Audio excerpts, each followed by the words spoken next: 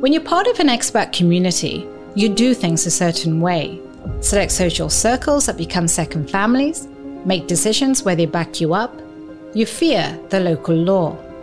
And sometimes you put your trust in the wrong people. If you've been listening to the media, you may have heard about a British expatriate woman who became a victim of a financial advisory fraud, who fought back against the system and won, and who then encapsulated her experiences in a book. That's me.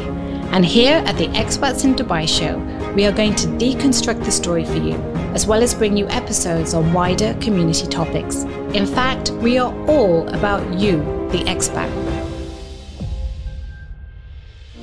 This show is your home for deeper news, behind the scenes, and real life stories, and open, honest conversations with the most interesting legal, cultural leaders and experts today. They will challenge you, elevate the way you think, help you grow, fight back, and build resiliency. Real news, straight talk, the Expats in Dubai show with me, Amber Waheed.